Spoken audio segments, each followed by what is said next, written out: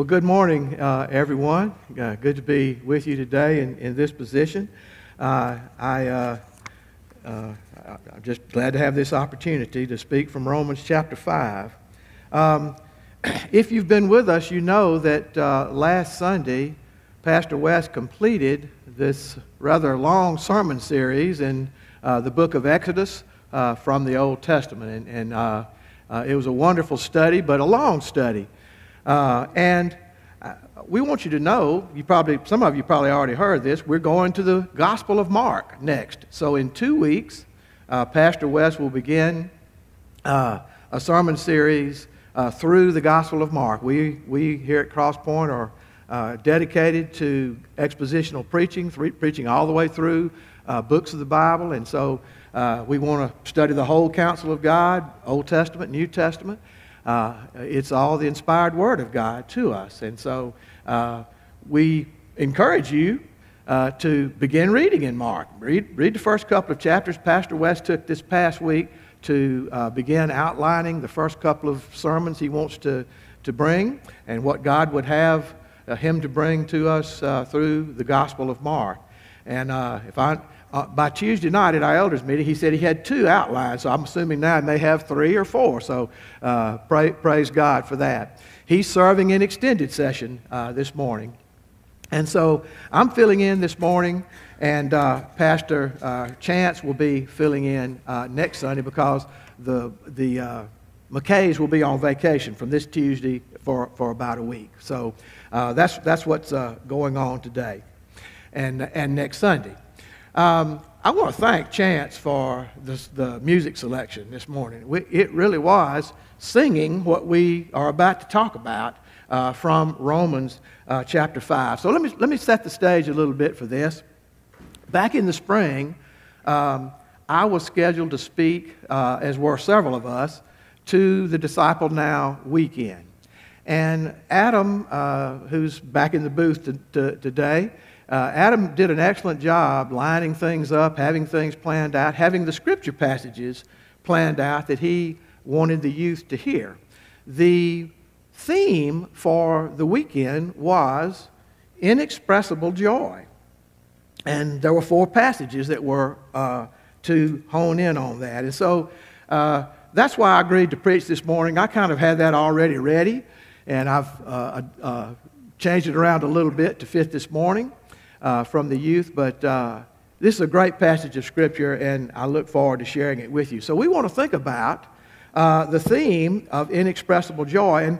And before I get to strictly the Scripture, I want to ask a couple of questions of you this morning.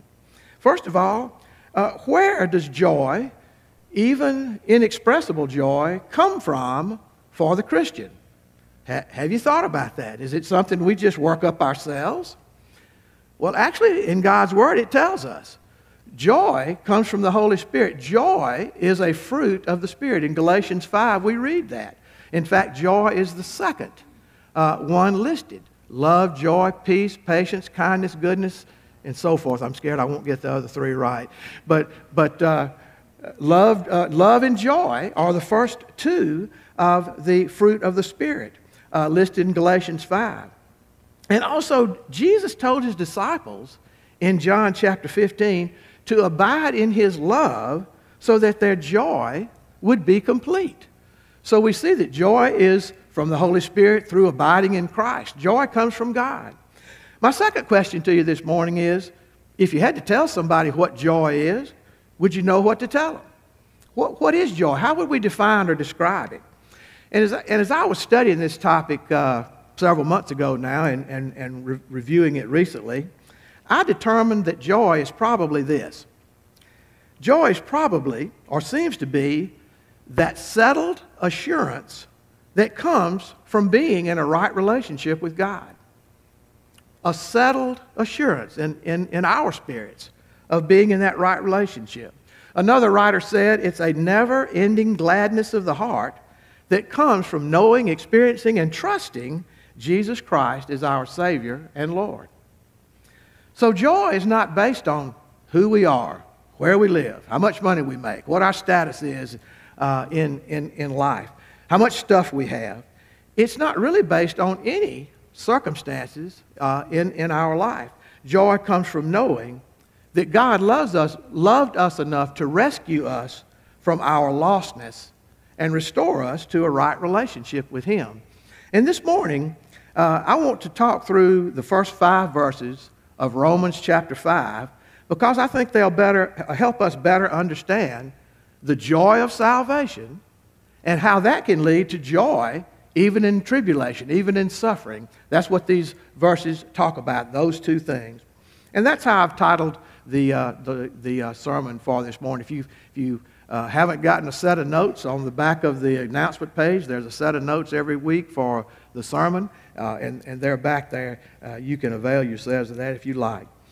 Would you stand there now, though, in honor of the reading from God's holy word? Again, this is Romans 5 in the first 5 verses.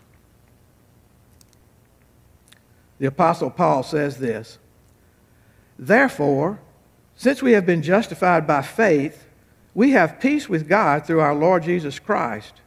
Through him we have also obtained access by faith into this grace in which we stand, and we rejoice in the hope of the glory of God.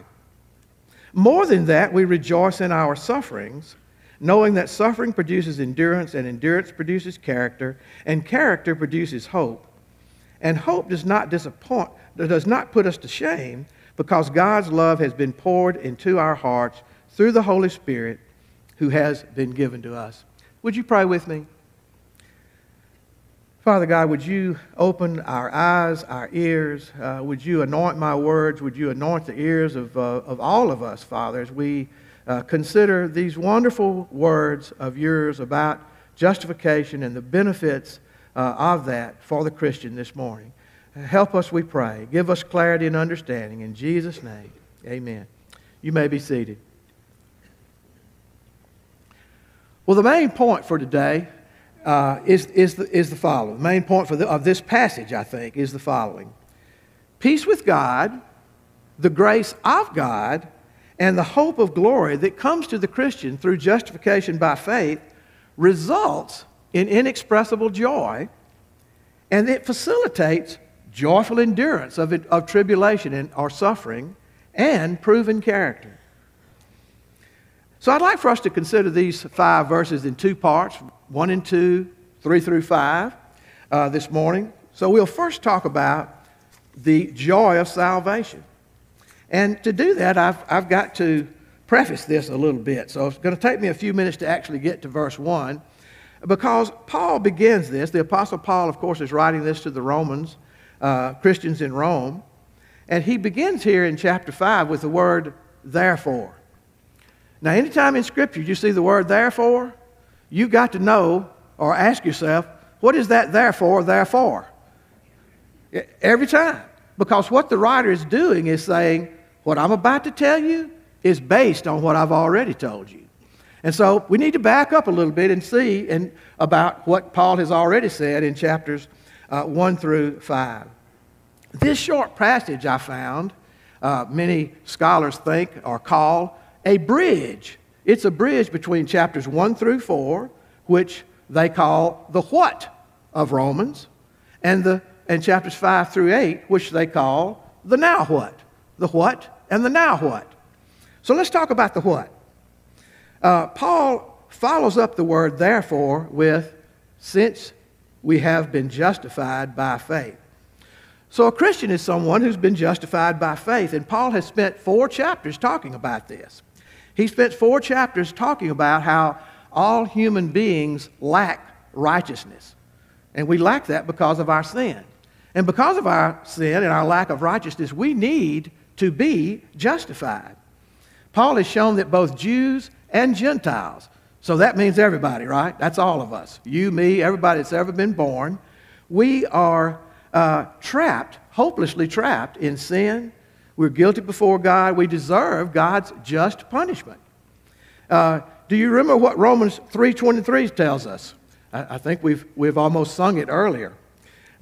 Most of us probably memorized this as a child if we grew up in church.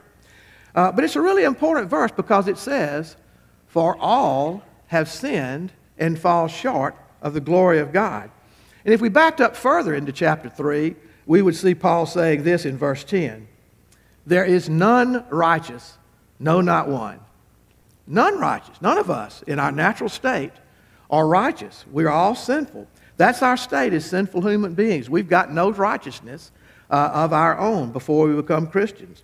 And really, after we become Christians, we don't have much either. We'll get to that. And so we cannot be in a right relationship with God, and worse than that, we deserve the punishment for sin. And I think you'd agree with me, that's pretty bad news, right? But Paul goes on, and he has gone on to talk about, particularly in chapter 3 and on into chapter 4, of the good news that God has for us. We can receive God's righteousness when God justifies us by faith in Jesus Christ, or through faith in Jesus Christ. Well, we might ask, well, how does that happen? What makes anyone a child of God? Let's talk through that briefly. First, and this is the gospel, basically. First, we must come to recognize that God is the creator of all things, that he's holy and just, that each of us has then fallen short of the glory of God, as we've just read in Romans 3:23. We've sinned against him. We must further recognize that our sin, and because of our sin, we are doomed to receive God's just punishment for sin. And therefore, we need to be rescued from this dire situation in which we find ourselves. We must then come to understand that God loved us enough to send his only begotten Son to die on the cross in our place as our substitute. Jesus took upon himself on the cross the punishment for all the pain, sin, and death we deserved. It should have been us, each of us, on the cross. Then he also rose from the dead and triumphed over sin and death and hell. So, in recognizing those things, when the Holy Spirit then opens the heart of the sinner, causes them to see this good news, causes them to desire this great treasure that Jesus Christ is, and to repent of their sins, that person's heart then trusts in Christ. And when they do, that's called saving faith. That's what saving faith is. And when that faith and trust happens, justification happens. The person is justified before God and united to Christ so that Jesus' death becomes our death. And Jesus' life becomes our life. We sang about this earlier. Have you heard of what's called the great exchange? Justification brings about the great exchange, and it's a glorious thing. God lays on Jesus our sin. What does God lay on us from Jesus? His righteousness. That's where we get righteousness, from our Savior, Jesus Christ. And so we can then stand forgiven before God of our sin and righteous in his sight because we've received the righteousness of Christ. That's what it means to be justified. So let me ask you this morning, does that describe you? Have you been justified by faith in Jesus Christ? Because of our justification, God can declare us righteous in his sight, as we've said, as he told as he told Abraham. Abraham believed God and it was counted, considered. He was declared righteous because of his faith. Same with us. God can now treat us, I like this little simple definition of justification. God can treat us just as if we had never sinned. That's a wonderful thing. We can go from being rebels and enemies to being adopted into God's family, adopted children. And does that not result in inexpressible joy? I think it does. Now, Adam, if you throw up that first slide for me, I've tried to, and I hope this is not lame here, but I've tried to make an illustration of justification. Don't try to read the words. They're not important.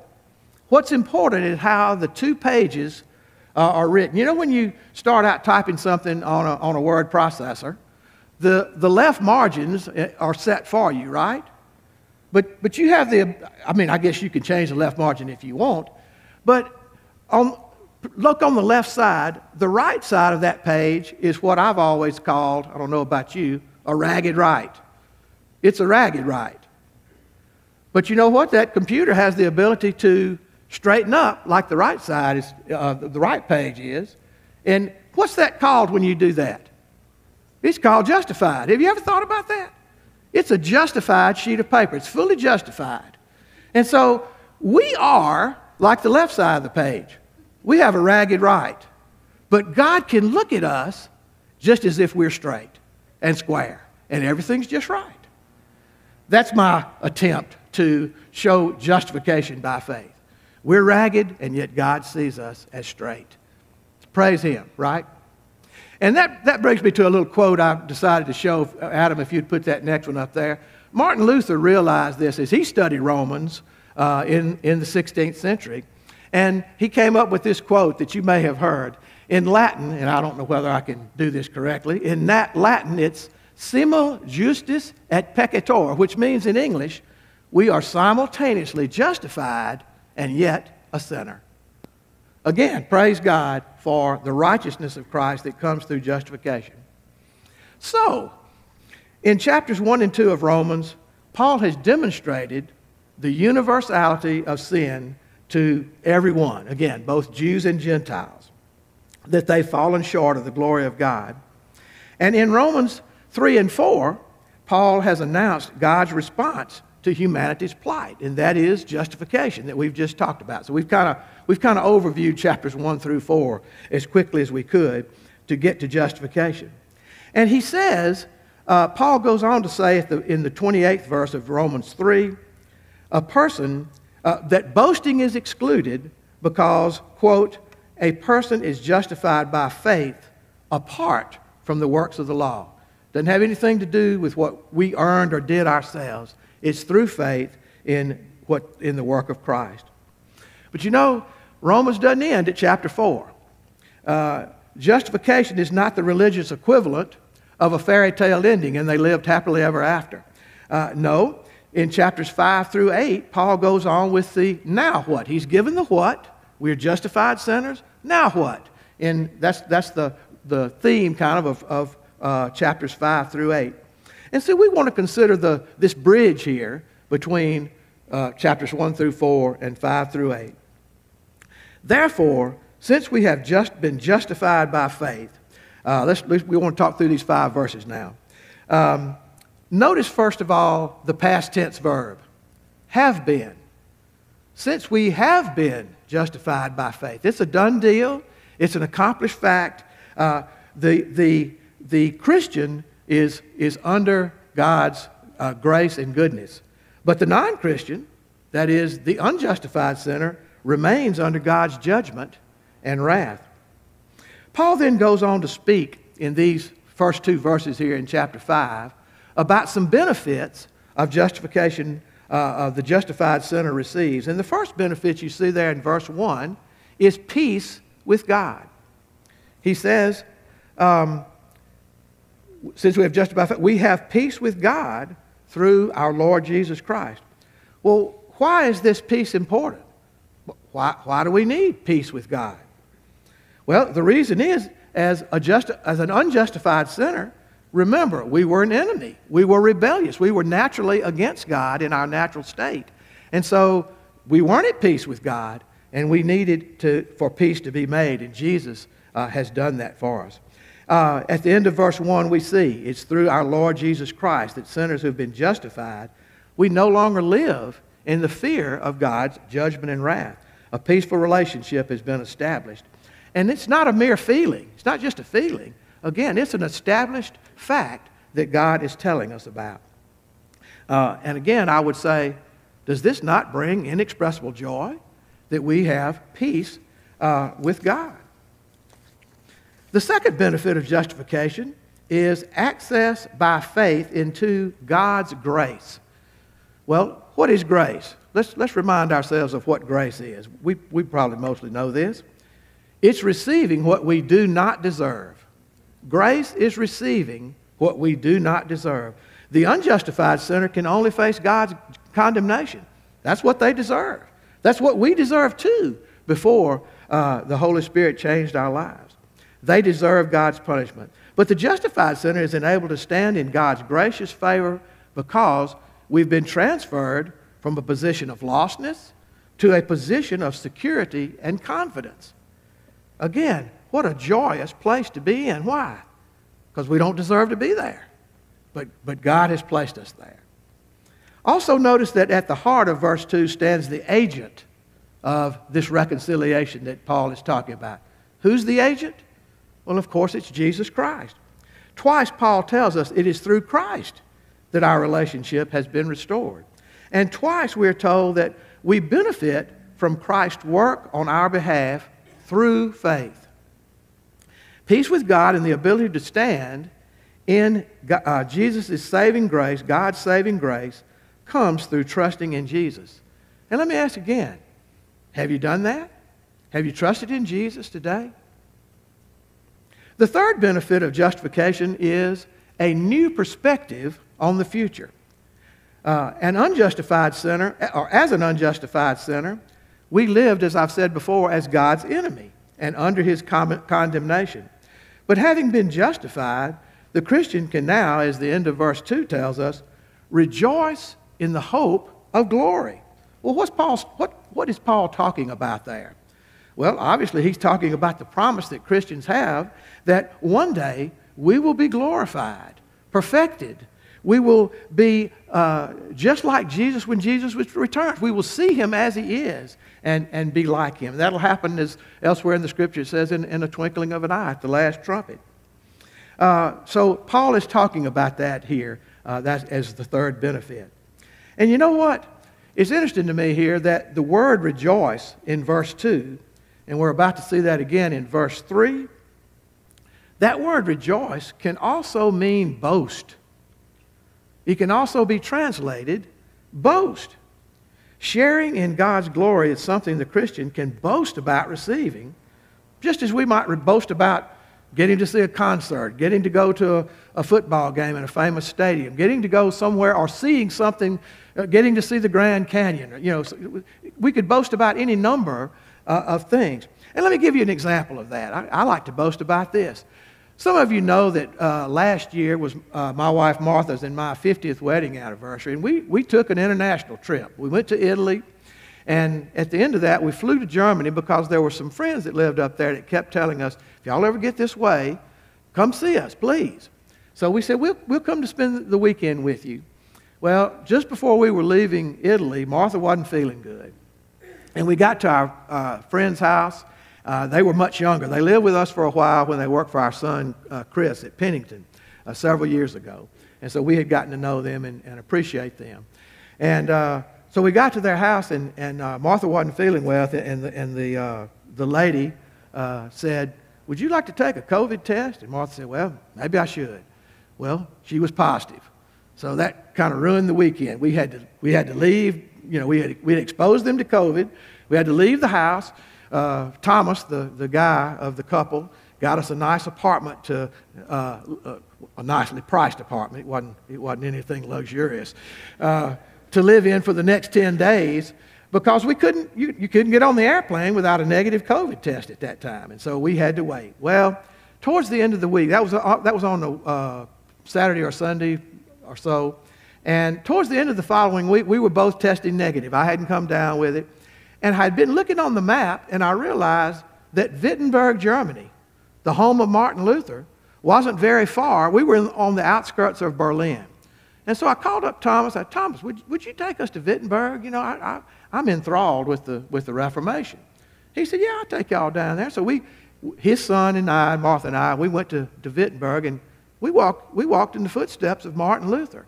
We saw the door that he nailed the 95 Theses. We went in the church where he's buried under the floor of the church. Philip Melanchthon, another one of the reformers, is in that same church, the Castle Church it's called. We went to the monastery where he lived in this big home with many other people that he was constantly training people for the ministry there, he and his wife. That's something I enjoy boasting about. I've got to walk in the steps of Martin Luther, you know. Look at me. But you know what? Seeing Jesus Christ face to face is going to be better than anything we could boast about here on earth. And we need to recognize that. It's going to be better than anything we could boast about. And so to have this joy, this level of assurance and confidence that we as justified Christians, will see Jesus one day face to face. Wow. And that's because of justification by faith. Let's move on now to verses 3 through 5. And I want to begin by saying, this is back to the word boast. Does it surprise you that at the beginning of verse 3 that we see that Paul's attitude toward present-day sufferings is the same as his attitude toward the future, toward the hope of glory? He says, more than that, we rejoice in our sufferings. He could be saying, we boast in our sufferings. That word can also be boast, as I've mentioned. Well, how can Paul say that? He can say that because he knows that for the Christian, tribulations that God allows into our life, they have a gracious purpose for us. They have a gracious purpose for us. We might think that trials and tribulations would shake our confidence in the hope of glory. And if we don't react to them correctly, they might do that very thing. But Paul says, no, they have this opportunity for the Christian to produce a positive cause and effect, step-by-step transformation so that we look more like Jesus Christ. And that's why we should rejoice in them. Let's look at this step-by-step transformation that are contained in verses 3 through 5. First, he says, we rejoice or we boast in sufferings, knowing that they produce endurance. Now, before let's go any further, let me make sure we understand what we're talking about by tribulations here, sufferings here. They are any test of the Christian's faith that may come. Any test of our faith that may come. It could be a health issue. It could be a broken or strained relationship. It could be a problem at school or at work. It could be an accident or a natural disaster. It could be verbal or physical assault. It could even be an everyday inconvenience like clogged traffic. Anything that makes life harder for us and threatens our faith in the goodness and the power and the wisdom of God can be a tribulation to us. It can be a test of our faith. And we should understand that these are normal for the Christian. They're not abnormal. It'd be abnormal if our faith was not tested. And you know why that's true? That's true because God's grace doesn't work by magic. God says for us to work out our salvation in fear and trembling because He's at work in us. So it's a way that God grows us and causes us to exhibit Christ-like qualities, to become more like Jesus. We do that by maintaining trust in His promises. And so Paul is talking about several qualities, several transformations that occur. And the first one, as we've already mentioned, is endurance. Another word for that, of course, is perseverance. And we all know what that is. It means sticking with it, hanging in there, not giving up. So if something happens in your life that's hard or painful or frustrating or disappointing, and by grace your faith looks to Jesus, and you look to His power and His sufficiency and His wisdom, and you don't give up, and you don't become bitter or resentful or complaining. Think of the Israelites out in the wilderness and all their complaining. If we don't become like that, but we maintain our trust and we look to Christ in faith, what happens? Our faith becomes stronger, does it not? That's one of the reasons for tests in our lives. Our faith becomes stronger. And you know, James says something very similar in his letter. In the very first chapter, the first couple of verses, it says, "Count it all joy, my brothers, when you meet trials of various kinds, for you know that the testing of your faith produces steadfastness." So again, we see in verse 3 that endurance is the first of these qualities that make us into people who can rejoice in tribulations. The second one is character. He says in verse 4, endurance produces character. And I like the way the New American Standard puts it. It adds the word proven. It says endurance produces proven character. When you go through a tribulation and your faith is tested and your faith perseveres, what you get is a wonderful sense of being authentic. Right? You get that wonderful sense of being authentic. It gives you concrete evidence that your faith is real. Why? It's been proven to be real. It's been tested and has withstood the test with endurance, and therefore you have confidence that your faith is genuine. It's authentic. The third quality that follows endurance and proven character at the end of verse 4 is hope. Character produces hope. Well, how does proven character bring about hope? Well, when our faith has been tested and persevered and is proven to be genuine, then we know we're a real and not a fake Christian. It gives us hope that we really are a child of God and will inherit this future glory. In other words, one of the great obstacles to a full and strong hope in the glory of God is the fear and the doubt that can creep into our lives that we're hypocrites. I don't know about you, but that happens to me sometimes, That can creep in, and God doesn't want that. God doesn't want that. So one of the purposes of trials in our lives is to give us victory over those fears and make us full of hope and confidence that we really are children of God. And that brings us to the fourth and final of these Christ-like transformation qualities. Verse 5 tells us that this hope that has proven genuine because our faith has been tested and has persevered, that does not put us to shame. Or I prefer to say, it does not disappoint us. Well, why not? Well, it's because of the Holy Spirit. Did you catch that at verse 5? God gives the experience of His love in our hearts by the Holy Spirit. And this helps us know that nothing can separate us from the love of God. That's what He's going to go on to say at the end of chapter 8. Nothing can separate us from God's love. So God is proving His intention to complete His work in us. And notice that when we trust God through a period of suffering, how is God's love through the Holy Spirit given to us? Is it given in a trickle? No, it says He pours it in. It comes in as a flood. Praise the Lord for that. So let me ask now, I have the praise team in my notes, but let me ask Whitney, and it's not a full team this morning.